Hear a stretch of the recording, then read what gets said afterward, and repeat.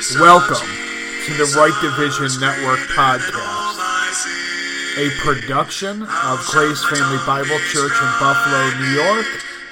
I'm your host, Pastor Scott Morton. And we'd like to thank you once again for joining us as we study God's Word rightly divided. We'll be continuing today going through the book of 1 Thessalonians.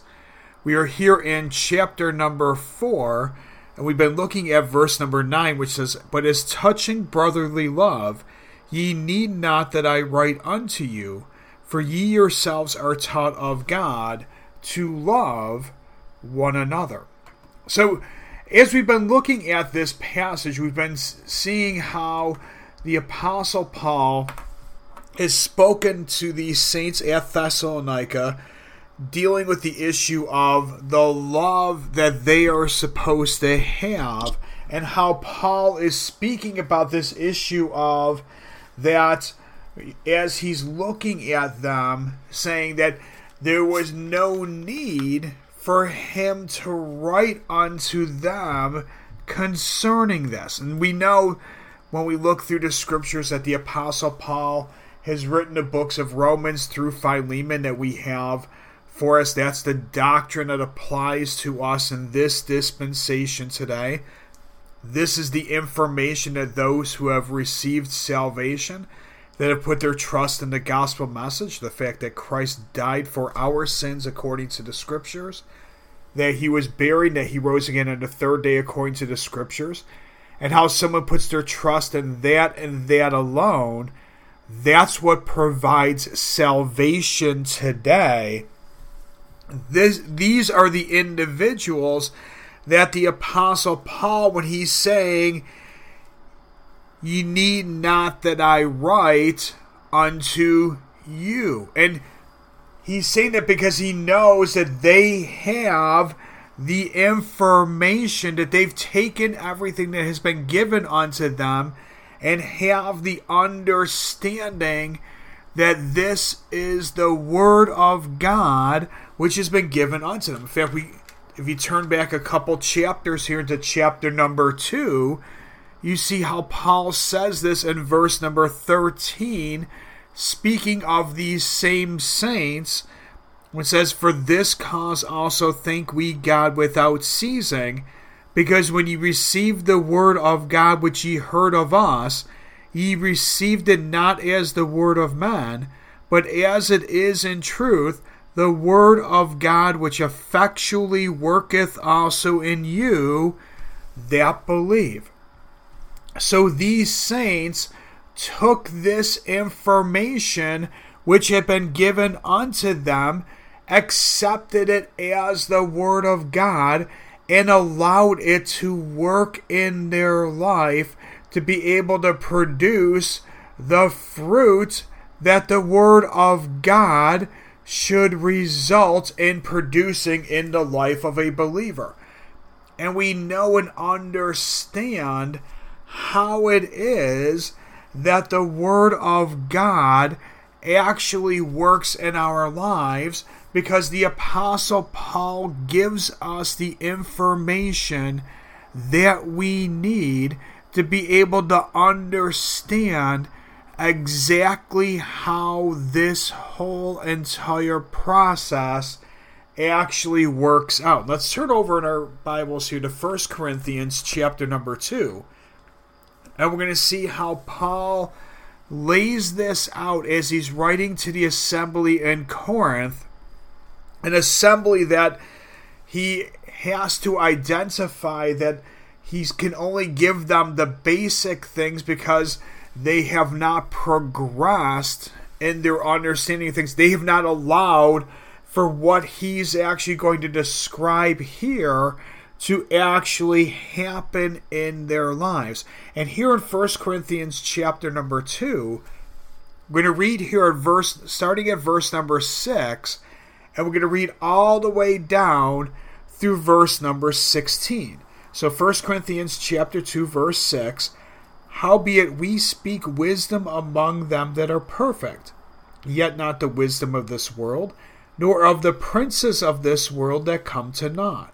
But we speak the wisdom of God in a mystery, even the hidden wisdom, which God ordained before the world unto our glory, which none of the princes of this world knew.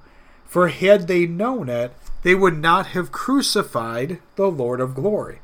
But as it is written, eye hath not seen, nor ear heard, neither have entered into the heart of man the things which God hath prepared for them that love him. But God hath revealed them unto us by his Spirit. For the Spirit searcheth all things, yea, the deep things of God. For what man knoweth the things of a man, save the spirit of man which is in him? Even so the things of God knoweth no man, but the Spirit of God. Now we have received not the spirit of the world, but the Spirit which is of God, that we might know the things that are freely given to us of God, which things also we speak, not in the words which man's wisdom teacheth, but which the Holy Ghost teacheth, comparing spiritual things with spiritual. But the natural man receiveth not the things of the Spirit of God, for they are foolishness unto him, neither can he know them, because they are spiritually discerned. But he that is spiritual judgeth all things, yet he himself is judged of no man. For who hath known the mind of the Lord, that he may instruct him? But we have the mind of Christ. Now, as Paul concludes this thought process here, and he's identifying the fact that we have the mind of Christ, when he says we have the mind of Christ, he's speaking about the fact that we have a completed Word of God. And because we have a completed Word of God, we have the mind of Christ. Now, he speaks here about the issue of how it is that the Word works in an individual's life. As a person takes the Word of God in through their study, following the principle that's laid out in 2 Timothy chapter 2, verse 15, study to shew thyself approved unto God, a workman that needeth not to be ashamed, rightly dividing the word of truth. As an individual is doing that, taking the Word of God in, that this process that we see laid out here in 1 Corinthians chapter 2 is going to take part in the life of a believer. And it is very clear that this could only be the life of a believer, because we see how Paul speaks of the fact that the Spirit is working in them. The Spirit, and that's part of the Godhead, is only in an individual that has put their trust in that gospel message. This is why the unsaved struggle so much with the ability to understand what the Word of God actually says. So when an unsaved individual picks up a Bible, attempts to read it to try to get some level of understanding of what it is that God says, an unsaved individual really just looks at the Bible and sees how confusing it seems to be, because the Spirit is not there to provide the insight that an individual actually needs. That's why you see how Paul describes when he says about how it's the Holy Ghost teacheth, comparing spiritual things with spiritual. So the Holy Ghost takes the Word of God that somebody has taken in through their study and is able to compare the spiritual things in order to give an individual the insight into what the Word of God actually says. This is the process that these saints in Thessalonica were going through, that Paul's holding them up as an example, saying that they understood what was being taught as the Word of God, allowing it to work in their life, they were having this happen because with that acceptance of it and taking it in, the Holy Ghost was able to compare the spiritual things with spiritual in order to give them the insight into what God's Word actually says.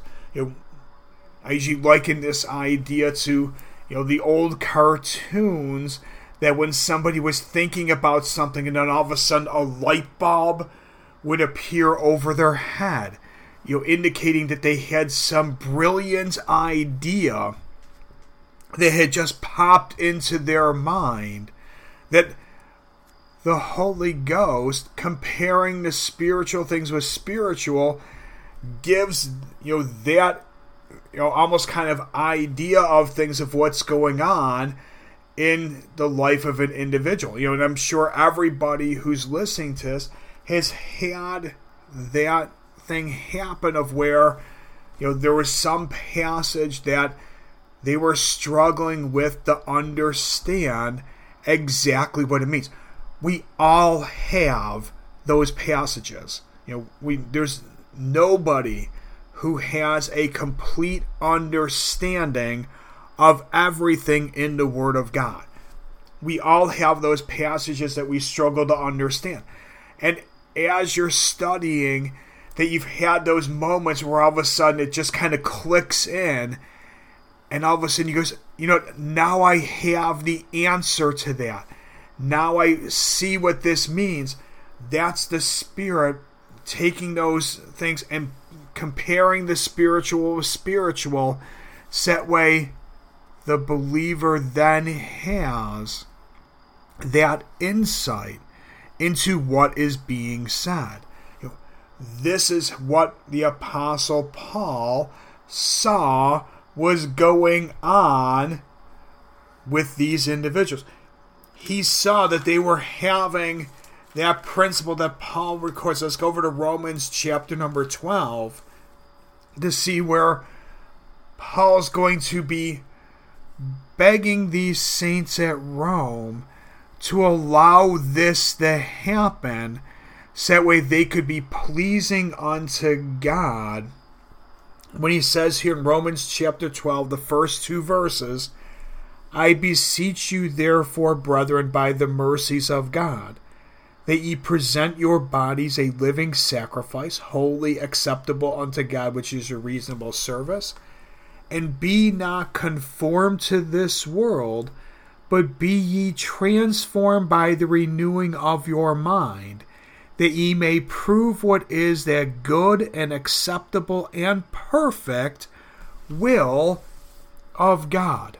Now, as Paul is saying this, and this is really kind of one of those things of where, he's just spent chapters 9, 10, and 11 speaking about some things related to the nation of Israel there, and he's really going to shift into a different topic here, talking about a practical issue for these saints, and how he's begging that this is going to occur, that they're going to present their bodies as a living sacrifice.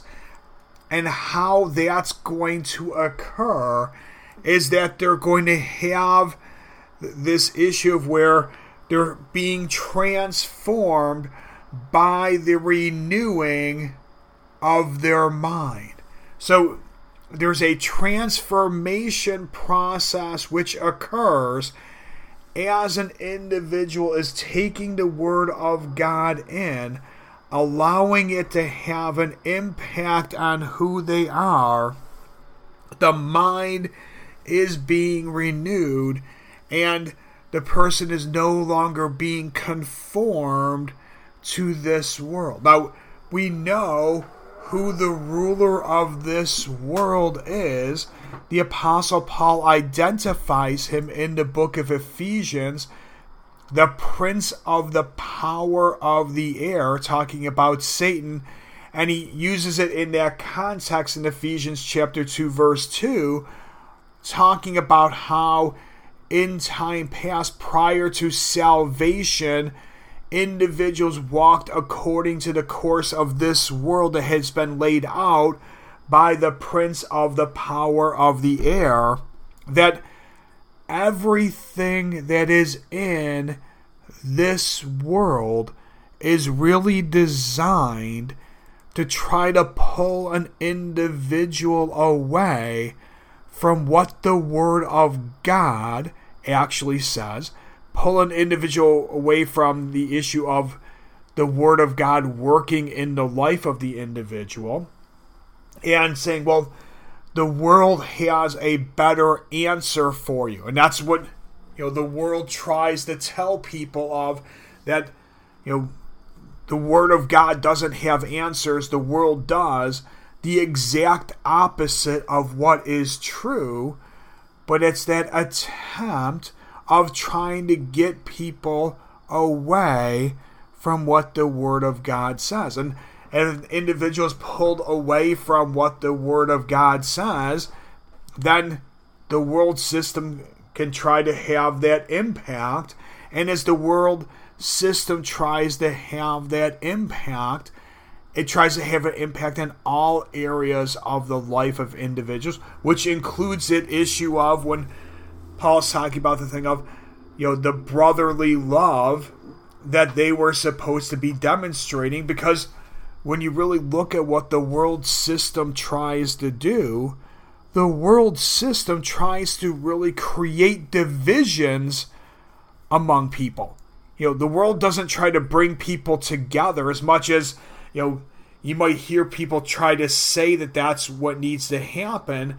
The reality is that the world tries to pull people apart, and does it by using all sorts of different things of, well, you need to separate from this person because of this or because of that, creating these barriers that really don't need to be there, but the world system puts them up, creates them to separate people, so that way that love that the Word of God says, we talk about how the Word talks about that we're to be demonstrating that love towards all, especially those who are of the household of faith, but we're to be demonstrating that love towards all. And you can only do that if you are allowing the Word of God to actually work. Allowing what, the end of this passage talks about, that perfect will of God. And we know what God's will actually is. Paul lays it out over in 1 Timothy chapter 2 and verse 4, when he says that it's God's will that all men would be saved and come unto the knowledge of the truth. And what happens is, when we're talking about this brotherly love and the divisions that get created, is that through those different things, the ability for people to be able to demonstrate this issue of getting all men to be saved and coming unto the knowledge of the truth gets to be impacted by this. And it's not just, well, that's just the unbelievers that have that happen. Believers have that happen too. Believers make decisions of, well, I'm not going to preach the gospel to those people for whatever reason. Or, once I'm saved, well, I can't listen to this individual who's sharing the Word of God, and I can't listen to him because of, and then fill in the blank of whatever reason that somebody is coming up with to try to separate themselves from other people. That is not what God has ever intended to happen. That's not what the Apostle Paul is speaking about when he's writing to these saints in Thessalonica and talking about how he didn't have to write unto them related to the issue of brotherly love, because he knew that they had been taking in the Word of God, allowing it to work in them, and it was going to produce what it needed to produce. The whole issue starts to become that as time goes on and as we get closer and closer to the things of the end of this dispensation, you have, let's go over the book of 2 Timothy, and this is Paul's last epistle here. And Paul writes here in 2 Timothy in chapter 3, says, "This know also, that in the last days perilous times shall come. For men shall be lovers of their own selves, covetous, boasters, proud, blasphemers, disobedient to parents, unthankful, unholy, without natural affection, truce breakers, false accusers, incontinent, fierce, despisers of those that are good, traitors, heady, high-minded, lovers of pleasures more than lovers of God, having a form of godliness but denying the power thereof. From such turn away." And a lot of times when individuals read this passage or teach this passage to other individuals, they'll look at this passage and say that this is the description of the world system. And that this is what the world's going to look like at the end of this dispensation. The reality of things is the world system has always looked like that. It has looked like that from the very beginning. This is not new. This is not something that's all of a sudden going to happen. The issue of what Paul is talking about is that it's not the world system that's going to look this way. It's the body of Christ that's going to look this way. That's the perilous times that are coming, is that, we're going to look around and we're not going to be able to tell the difference between the world and the body of Christ, because it's all going to look the exact same way.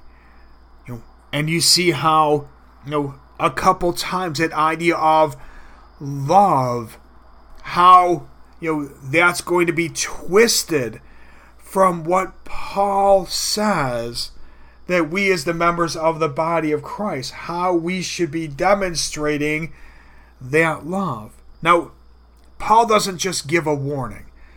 Paul gives the answer also of, here's what you need to do in order to make sure that this is not what's going to happen as you're ministering here. And this is how he starts the very last chapter here of chapter 4. We pick up right at verse number 1, which says, "I charge thee therefore before God and the Lord Jesus Christ, who shall judge the quick and the dead at his appearing in his kingdom. Preach the word, be instant in season, out of season, reprove, rebuke, exhort with all long-suffering and doctrine. For the time will come when they will not endure sound doctrine, but after their own lust shall they heap to themselves teachers having itching ears. And they shall turn away their ears from the truth, and shall be turned into fables. But watch thou in all things, endure afflictions, do the work of an evangelist, make full proof of thy ministry." Now, as you see how Paul starts this out here, and starts this charge that he gives to Timothy, that the charge starts with the issue of preach the word, because the word is the central part of all of these things. The word is what is necessary. The word is what is supposed to be the focus of things. And that's why, when we do broadcasts like this, or we preach, whether it's Sunday or Wednesdays at Grace Family Bible Church, that the focus of things is on what is it that the Bible actually says. And we are turning to numerous passages to give someone the answer of that this is exactly what the Word of God actually says on the topics. That way there's no confusion on it. And since there's not going to be confusion and the person has an understanding of what it is that the Word of God says, then the Word of God should then be able to actually work in the life of the individual, and it should be able to have that impact and produce the fruit that God would like to see in our lives. And we'll continue on with some of these things, looking at this passage next week in our broadcast. Now, as we close here, I'd like to remind everyone of our website, which is www.gracefamilybiblechurch.org. And on our website, we have a number of study articles. We have some audio files of previous messages.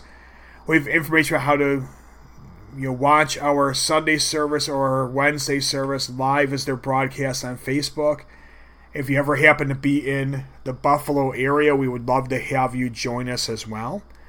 And as always, if you have any questions or comments about anything on our broadcast, anything on our website, we would love to hear from each and every one of you.